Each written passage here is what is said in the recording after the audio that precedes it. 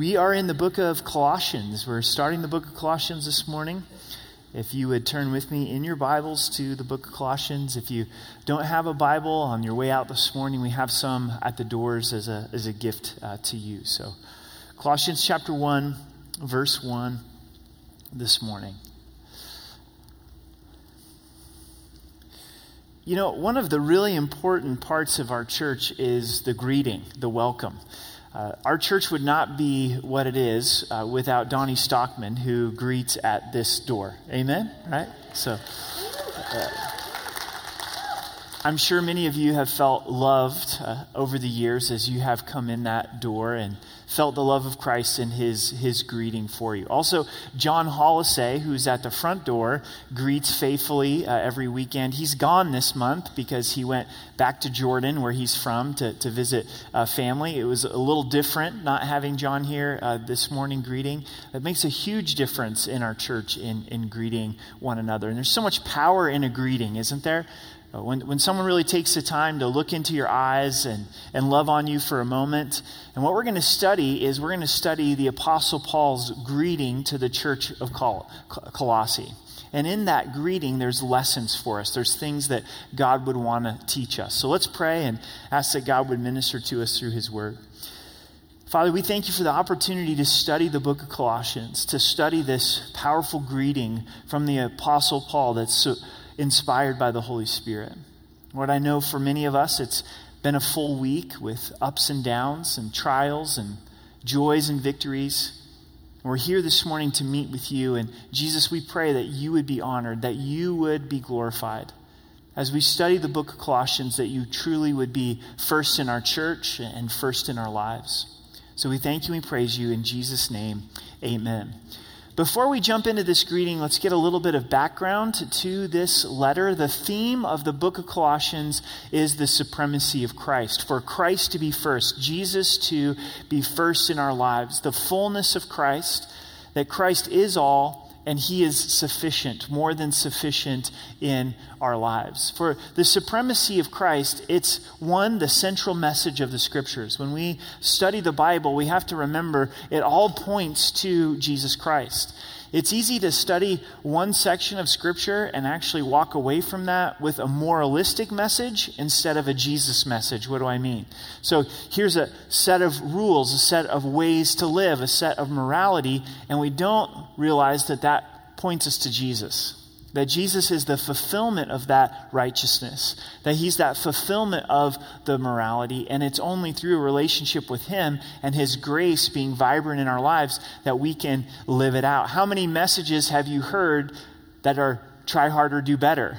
Where there's the absence of Christ. There's the absence of the importance of relying upon him. So the supremacy of Christ is throughout Scripture. And for Christ to be first in our lives, it doesn't mean that it doesn't impact 2, 3, 4, 5, 6, the other priorities. For Jesus to be first then means that he impacts our families. For Jesus to be first, it then means that he impacts our finances. For Jesus to be first, then that impacts our work life or going to college or high school. So Jesus is supreme in our lives. This letter was most likely written between 60 AD and 62 AD when Paul was in his first imprisonment in Rome at the end of Acts chapter 28. And he writes this letter to the church of Colossae. So he's in prison as he's writing this letter. Keep that in mind. Because as you read it, it doesn't seem like someone who is in prison. He's got a heart of joy and confidence in the Lord. The reason that he is writing this letter is this is a group of believers that he hasn't spent time with. So he's heard of their faith, but he hasn't spent time with this particular church, but he knows there's false teaching that has come into the church of Colossae. There was Gnosticism, which is this belief that there's a higher knowledge, that this select group of people who are devoted spiritually, they have this deeper knowledge that everybody else is missing out of. But it was false teaching that denied that Christ had come in the flesh, that denied that Jesus was God. Please be careful if you ever meet a group of people that tell you, well, the church is okay as a whole, but really it's our little small group that really loves the Lord.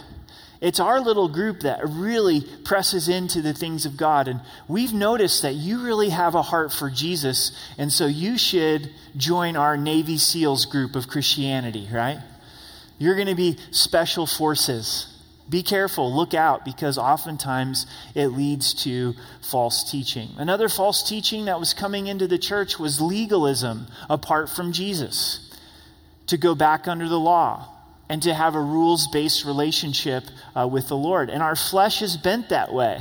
It's difficult actually to live by grace, and it's easier for someone to give us a set of rules. And when we do the rules well, we feel good about ourselves. But when we fail from the rules, then we live in condemnation. So Paul's answer to this was the supremacy of Christ and the importance of growing in a relationship with Jesus. So a simple outline of this book is the first 2 chapters is the supremacy of Christ doctrinally. It focuses on the doctrine of the supremacy of Christ.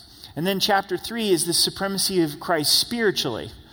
What does it mean to have this new life in Christ? And then chapter 4, we see the supremacy of Christ practically, how it lives out in relationships. If Christ is first in my life, then how does this affect my relationships with those who are around me? So let's jump into this greeting. It says, Paul, apostle of Jesus Christ, by the will of God, and Timothy, our brother.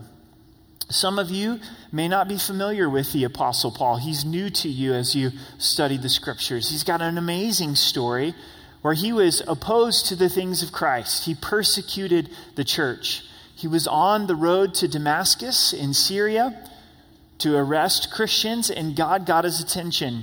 God called him by name, Saul, Saul, why do you persecute me? And in that moment, Saul is changed. He's transformed, and eventually his name is changed by God to Paul. In that conversion, Saul asked this question, Lord, what do you want me to do? And I believe he meant it, and he didn't put any conditions on that. Many times when we ask that question of the Lord, we say, Lord, what do you want me to do? And in essence, we're saying, I'm open to 3 options. These are 3 things that I'm willing to do. But Paul surrendered himself to the Lord. He went from being a persecutor of the church to the pastor of the church. Somehow, if we were able to get a list of 10 people in Colorado Springs that are most opposed to the things of Christ. They're most vocal about their hatred for Jesus and wanting Christ to not be a part of society in any way, shape, or form. Paul would have been number 1 on that list. And so it encourages us that no one is beyond the salvation of God. I'm sure the church was praying for Saul and praying that God would save him and transform his life. So Paul, an apostle of Jesus Christ, by the will of God. Apostle, the word means to be sent out, to be an ambassador. And he has been sent out by Jesus Christ.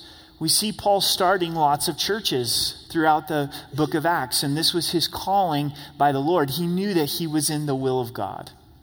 And being in the will of God is a good place to be, where we can rest and say, man, I know I'm where God wants me to be. I'm an accountant by the will of God.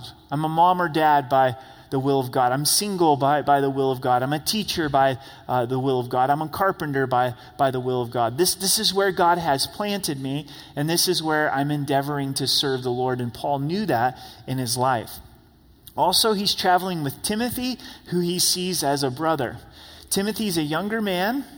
He's his protege. He's mentoring and discipling Timothy, but he sees him as a brother, and they're doing life and ministry together. And this is our first lesson, if you're taking notes this morning, is never do life and ministry alone. Paul, in his letters, is always traveling with someone. We see that in his introductions. At many of the conclusions of his letters, it's filled with a bunch of people's names that sometimes to us we're struggling to make connection with, but it shows how Paul was in relationship with people. He was doing life and ministry with people. It seems like life and the enemy has a way of isolating us over time, isn't it? To where we find ourselves really not spending time with people. I believe that the enemy wants you alone. The enemy wants me alone. Because that's where his lies are going to penetrate our lives to the greatest degree. That's where discouragement is going to have its way. God designed us and he created us for relationship with God and relationship with one another. And when we're in relationship with one another, when we're doing daily life together with other believers, it produces growth in our life and it's protection for us. What are some of the things that keep us from relationship with believers? A lot of it is busyness, isn't it? We go, man, I'm so busy, I really don't have the time to get together with these believers. This happened to me this week. On Wednesday, we have about 4 or 5 times a year where pastors in our city get together for lunch. I always enjoy going, but there was one this prior Wednesday at Vanguard Church, and I'm thinking, I just don't have the time. I don't have the time to go over there. It's so far. And yet, the Spirit of God saying, Eric, make the time. And I made the time, and I enjoyed it. I had a great time connecting with other pastors in our city that I know and love and care for. And I come back to the office here, and they were saying, hey, how was your time? I was like, I'm so glad that I made the time. I'm so glad that I made the time. So make the time, make the effort, spend time with believers. Busyness keeps us from a relationship, but also hurt keeps us from relationship, doesn't it? Over time, you're going to get hurt by other believers, and if you're not careful, the enemy's going to come in and say, hey, it's not worth it. You invested, you cared, you loved, you got hurt, so you're better off alone. You're better off Jesus and me. And say, no, I need to forgive. And I need to continue to press in to relationship with believers. I believe this, that over the course of your life, if you're committed to relationship with believers, you're going to experience far more benefit than deficit. Yeah, there's going to be hurt. Yeah, there's going to be individuals that take advantage of you, but there'll be way more individuals that love on you and care for you, and you're able to be used by God in their life. So Paul's in relationship. In verse 2, to the saints and the faithful brethren in Christ who are in Colossae. So this is who he's writing to, the church of Colossae. Where is Colossae located? It's about 80 to 100 miles east of Ephesus in Asia Minor, which is modern day Turkey. So that is this church that he is writing to. And he says, to the saints. All those who are in Christ are saints. The word saints means holy, set apart, consecrated. That's what took place in our lives the moment that we received Christ as our Savior. So a biblical definition of sainthood is not perfection. It's not, well, someone lived this amazing life, so after they die, we give them the title of being a saint. No, you're a saint if you're in Christ. You're holy, you're set apart, you're consecrated for Christ. This church is also faithful. Paul is writing to a faithful church. Paul loves to encourage and build up the churches and share what he sees as strengths inside of the church. Grace to you and peace from God our Father and our Lord Jesus Christ. The author of the grace and the peace is our Father and our Lord Jesus Christ. Grace is favor. Grace is God's kindness. It's his goodness expressed to us in gifts, expressed to us in the gift of his Son. So grace is God giving to us what we don't deserve. Mercy is God withholding the punishment that we do deserve. So God is both merciful and he is gracious in Christ Jesus. Now, Paul is writing to believers that have received grace for salvation, but Paul is saying, may there be a fresh outpouring of grace in your life. Grace to you and peace. Grace was the Greek greeting, charis, and then peace, shalom, is the Hebrew greeting. Still, today in Israel, they greet each other with shalom, with peace. But to Paul, this is more than just a casual hello or how are you. This is what I desire to see God do in your life, is grace and peace from God our Father and the Lord Jesus Christ. You will never see in Paul's introduction the order of this flipped. It's never peace to you and grace from God our Father and the Lord Jesus Christ. Grace always comes first. And Paul usually includes this in his introductions, in his greetings. Until we encounter and live in the grace of God on a continual basis, we will not experience the peace of God. So this is our second lesson this morning, is to live in God's grace and his peace. Every day. We have a lot of material that causes us to need God's grace. We have our sin, we have our shortcomings, we have our weakness, we have our lack of wisdom, and God wants to pour out grace into all of this. I was aware of this summer in my lawn mowing. You're saying, really? In your lawn mowing? I've had a terrible summer of lawn mowing. Let me share it with you. It began the first week of July. We were getting ready to go on vacation. It was starting to get dark. And I decided I'm going to go ahead and go mow the lawn. I want to get this done right now. And Amber says, Are you sure? Is there enough light for you to be mowing the lawn? I'm like, I got this, babe. It's great, Going out and mowing the lawn, and all of a sudden, I pick up a rock in the lawnmower. Towards the window, broken window, right? It's like, should have listened. Should have listened, right? So call to get it fixed, and they can't get it fixed before vacation, get it fixed after vacation. It's a little hard for me to swallow. But it's like, okay, it's just a broken window. It's not the end of the world. So here I am, Monday this week, mowing my lawn, doing my thing, and I pick up another rock, and this time it goes into the screen door on the front door, but the window doesn't break. I'm like, phew, I don't know that I can handle 2 of these in like a month. And then Eiley, the next morning, was in the front yard, and she's like, Dad, you got to come look at this. And sure enough, the glass had shattered. There was enough of a break in it where the tempered glass had shattered. So the glass company is coming back out on Tuesday.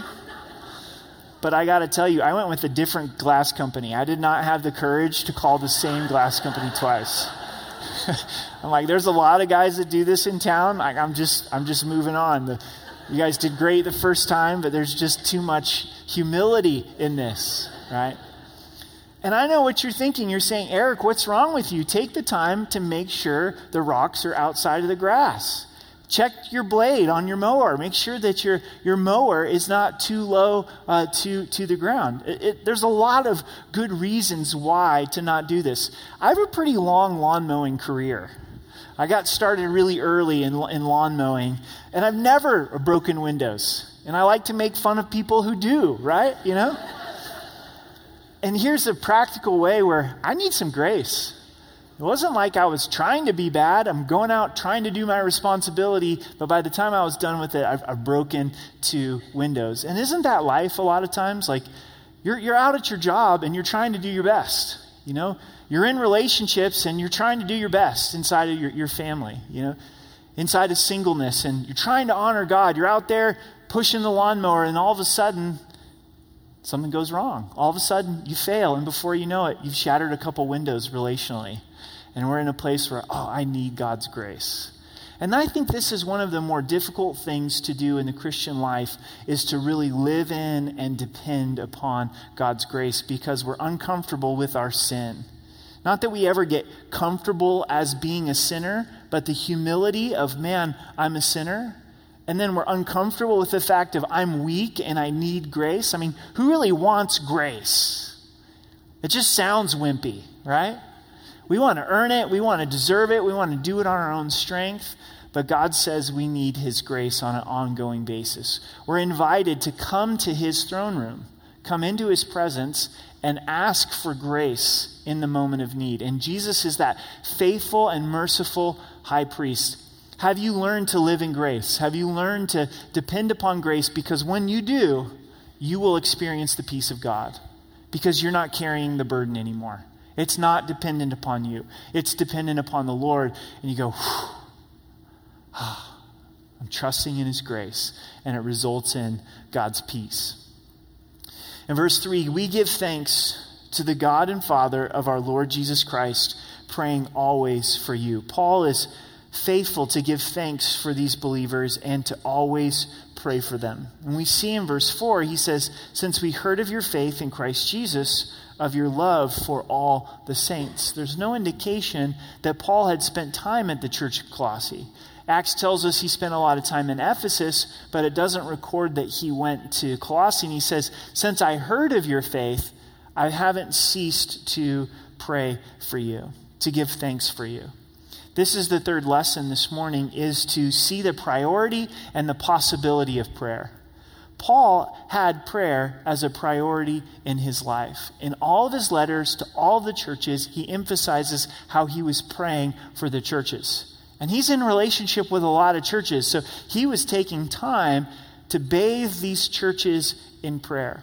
In Acts 6, it tells us that the apostles gave themselves continually to prayer and the word. Paul saw prayer as the greatest thing that he could do for the church. This was the greatest gift that he could do for the church, was to pray for them. He believed in the power of prayer. A lot of times we see prayer as the last option or the last resort. So I've done everything I know to do. I've called all my friends. I've rallied all my resources, my troops. I better pray about it. And Paul saw prayer as the greatest priority. I would encourage you, I know you're praying for those that you love, you're praying for the body of Christ, but continue in that, because great work is done in prayer. There's great possibility in prayer. God is sovereign and he does what he pleases, but he chooses to respond to the prayers of his people. There's times where God didn't intervene in the nation of Israel until they prayed, until they asked for help. What may God want to do in your relationships as you pray? What may he want to do in our families, in our homes, in our marriages, with our kids? In singleness, as we cry out to the Lord in prayer and say, Lord, would you take this? Would you have this? So prayer was a huge priority to the Apostle Paul, but please don't lose verse 2 when you go to verse 3. Keep a grace-filled relationship with the Lord. It's not like God's going, wow, you prayed 32 minutes, so now I'm going to answer your prayer. You finally got serious about prayer. Next time, let's make it 64 minutes of prayer, and then I'll know you're really serious. This is a grace-filled relationship with God, where God's not impressed because we prayed longer. It's a relationship where we get to come and rely upon him in prayer. What does Paul hear about the church of Colossae? Their faith in Christ Jesus and your love for all the saints. Faith is only as good as the object that it's placed in. And because their faith is in Christ, because they believe in Christ, they've been saved, they have the hope of eternal life, and Paul commends them first and foremost for their faith. That's the most important thing. And then out of their faith came this love for all of the saints. The church of Colossae was a loving church for all those who believed in Christ. The love for all the saints is a beautiful thing. Not just love for some of the saints. Not for those that are lovable, or those that are in a stable place economically, or those that are similar to me. In the church of Colossae, you would have Jews and Gentiles. You'd have Greeks and Scythians and male and female. You'd have this diversity of people that had gotten saved that weren't like each other according to their background, but they loved one another. They loved all of the saints in Christ Jesus. So we have faith, we have love, and we have hope in verse 5. Because of the hope which is laid up for you in heaven, of which you heard before in the word of the truth of the gospel. He says, guys, you have hope. You have this confident expectation of coming good that's laid up for you in heaven. Your hope is in heaven. Your comfort is in heaven because you heard the word of truth, you heard the gospel, and you responded to it in faith. This is what John 3:16 teaches us. For God so loved the world that he gave his only begotten Son, that whosoever believes in him should not perish but have everlasting life. I've been comforted by a greater way of eternity as I've been walking through these health challenges with my dad. I shared my dad's health challenges a couple weeks ago, where he has Parkinson's and it's been affecting his memory, and it's still affecting his memory. And so he's still in that place, and we hope that he gets better, with his memory. But what the Lord has really comforted my heart with is that my dad and I have all of eternity to look forward to together to enjoy the most meaningful conversation. So I'm going to take as many conversations as I can get in this life, but this is not all that there is. And it just hit me. I'm like, wow, all of eternity, we get to hang out together with the Lord and have these in-depth conversations and grow in friendship even to a greater way. Can you imagine what our relationships are going to be like with each other without sin? And we're going to get to hang out with David. We're going to get to hang out with Ruth. We're going to get to hang out with all these that we see in Scripture as we fellowship with the Lord. And that understanding of heaven in a personal way comforted me, but it also made me want to see as many people come to know Christ as possible. Like for others to be able to have this hope of eternal life. Whatever you're going through as a believer, allow your hope to be heaven. Allow your hope to be heaven. Jesus said, don't let your heart be troubled because I go to prepare a place for you. He didn't say, don't let your heart be troubled because it's an election year. Right? That's not a great hope. You guys with me? You're okay there? Right? He didn't say, don't let your heart be troubled because of the stock market. That's an up and down journey. Don't let your heart be troubled because you fill in the blank. He said, don't let your heart be troubled because I have prepared a place for you. However, I do think there's a misnomer here amongst some of us as believers that we all wrestle with. That we go, man, heaven is so good that I don't want to live now. And that's a wrong application. It's not that this life is bad, it's that heaven is better. And a clear vision of heaven says, man, I'm so looking forward to heaven, but it causes me to have purpose in my day-to-day life. That there's purpose for the here and now. That I want to know Christ, that I want to make him known, that I want this life to impact eternal life. But if somehow our understanding of heaven causes us to hate this life or despair of this life, or even as believers contemplate or commit suicide, that's a wrong application of this. Eternal life starts now. We don't wait for heaven to start enjoying the life of Christ. We get to enjoy the life of Christ now. And don't get me wrong, I'm not saying it's easy, but I am saying it's worthwhile. So Christ is the one who numbers our days. We don't get to number our days. And so as long as he gives us life, we say, okay, I'm looking forward to heaven, but because of heaven, I'm fully engaged in what he has for me today. Does that make sense? So the hope of heaven. In verse 6, we have our last lesson, which has come to you, and it has also in all the world, as it has also in all the world, and is bringing forth fruit, as it also among you since the day you heard and knew the grace of God in truth. The last lesson we see, the fourth lesson, is the gospel brings forth fruit. The gospel brings forth fruit. Paul says the gospel came to you in Colossae and you embraced the grace of God in truth and you got saved.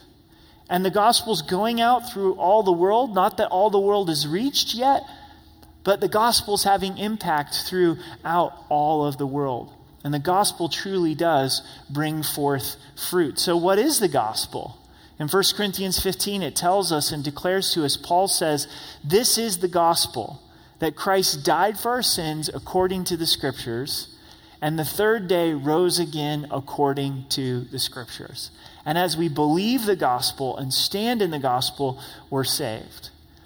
If you know Christ as your Savior, there was a moment in time where you trusted the gospel, and it may have been a process, but you came to understand your need for Jesus for the forgiveness of sin, and the gospel impacted your life. Paul is so committed to the gospel. In Romans chapter 1, he says, for I am not ashamed of the gospel because it's the power of God unto salvation. We should not be ashamed of the gospel because it's the power of God to bring salvation into people's lives. It's tragic in the life of a believer or in the life of a church family when we lose our message. We don't have a political message as a church. We have the gospel. The message is Jesus Christ and him crucified. Now, when people get saved, does that impact a nation politically? Absolutely. But if the church goes around preaching politics, we have missed the gospel of Jesus Christ. Our message is not one of social reform, first and foremost. Paul is living during the time of the Roman government. He could have said, hey, let's overthrow the Roman government. Jesus is a revolutionary, and let's do this. But that's not what Paul preached. He preached the gospel. Now, does social reform happen as people get saved? Absolutely. It impacts us and impacts the way that we relate with one another and caring for people, but our message is the gospel. Jesus' ministry, I love this in in Matthew chapter 4, it says, and Jesus went out about all Galilee, teaching in the synagogues, preaching the gospel of the kingdom, and healing all kinds of sickness and all kinds of disease among the people. So he went out preaching the gospel and demonstrating the gospel. Preaching the gospel, demonstrating the gospel. And then he tells us, go into all the world and preach the gospel to every creature. May God encourage us in our confidence of the gospel. The gospel will bring forth fruit in people's lives. We get to demonstrate it to them in caring for needs and getting to know them, and we get to proclaim the gospel. I got a hunch people are a lot more interested in the gospel than we think. They're a lot more hungry for the gospel than we think. And God wants to use each of us to take the gospel out. As he puts people into our lives, is to share with them, Jesus loves you. He died for your sins. He rose again. To ask those questions, what do you believe about Christ? But there's power in the gospel to go forth. In verse 7 and 8, as you have learned from Epaphras, our dear fellow servant, who is a faithful minister of Christ on your behalf, who also declared to us your love in the Spirit. So Epaphras is ministering there in Colossae and sharing back with Paul on what is taking place. And Epaphras is built up as a fellow servant and as a faithful minister. So Paul is encouraging Epaphras in his role in the church of Colossae. So what have we seen this morning? How do we make application? First is, never do life and ministry alone. If you find yourself in a place of isolation because of busyness or bitterness, fight to get out. Fight to get out. Make a list. Hey, these are believers in my life that I would like to invest relationship with. These are great potentials for relationship. I'm going to start making time for them. Hey, I've been getting this invite from this believer to spend time with for a long, long time, and I always say no. You go, well, Eric, I don't have a list. Come to men's study. Come to women's study. Join a small group. You're welcome to come. You're invited to come. And guess what? You're going to get to know people, and you're going to start being in relationship with one another. And then live in the grace and the peace of God. Have confidence in the grace of God. Have you broken some windows this week? Me too, right? Go to the Lord for some grace. Say, Lord, here's where it hasn't gone so well this week. And I'm confessing to you, and man, there's trials in my life, and I need your grace. Rely upon his grace, believe in his grace, and then experience his peace. The priority and the possibility of prayer. What believers are on your heart? Again, keep praying for them. Keep praying for them. Read ahead in the Colossians and see what Paul prayed for the church of Colossae. But it's the greatest thing that we can do for fellow believers is to pray for them. Make it practical. Take a walk and just start to talk with the Lord and say, Lord, this is what's on my heart, and I lift these believers up to you. Whatever works for you, maybe it's your commute or your drive. Go ahead and turn off the radio and say, I'm going to take this time to talk with the Lord. Maybe you find yourself waking up in the early hours of the morning and drop to your knees and just begin to pray. And then the gospel brings forth fruit. Hopefully, as we're together this morning, we're being encouraged, we're being equipped so that we can be sent out. There's going to be something missing in our Christian life if we don't have an outreach perspective, if we don't have a missional perspective to say, God, you've put me in the lives of unbelievers, and how do I demonstrate the gospel and share the gospel with them, believing that it's the power of God to salvation? And you guys are doing it. Over and over in the life of our church, you're reaching out to unbelievers, you're inviting unbelievers to come, and unbelievers are coming to know Christ as their Savior. But I'm always challenged, I'm always convicted of having a heart for those that don't know Christ as their Savior. Who was it in your life before you knew Jesus that reached out to you with the love of Jesus? Is there a name that comes to mind? And go, okay, now it's my turn to be that person in someone else's life. So wonderful lessons in this greeting for us. Let's stand together and let's pray.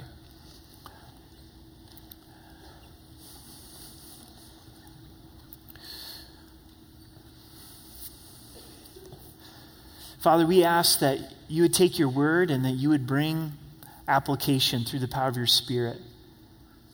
That you'd help us to fight out of isolation, that we could really be in relationship with each other. Would you be gracious to us relationally?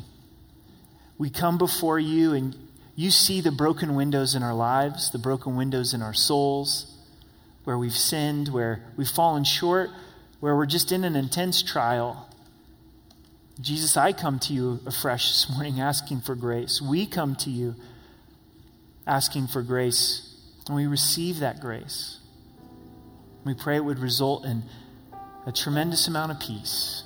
Just let go of the trial, let go of the failure, and receive the peace of God. Lord, would you move us in this area of prayer? May we begin through faith to see the spiritual realm, the spiritual battle, and the possibilities as we come to you and labor in prayer and intercede. May we be obedient even in those times when you call us to fast and pray. And would you renew in our hearts a confidence in the gospel? The gospel brings forth fruit. This week, would you give us opportunities to demonstrate the gospel and to share the gospel? So we thank you and we praise you in Jesus' name. Amen.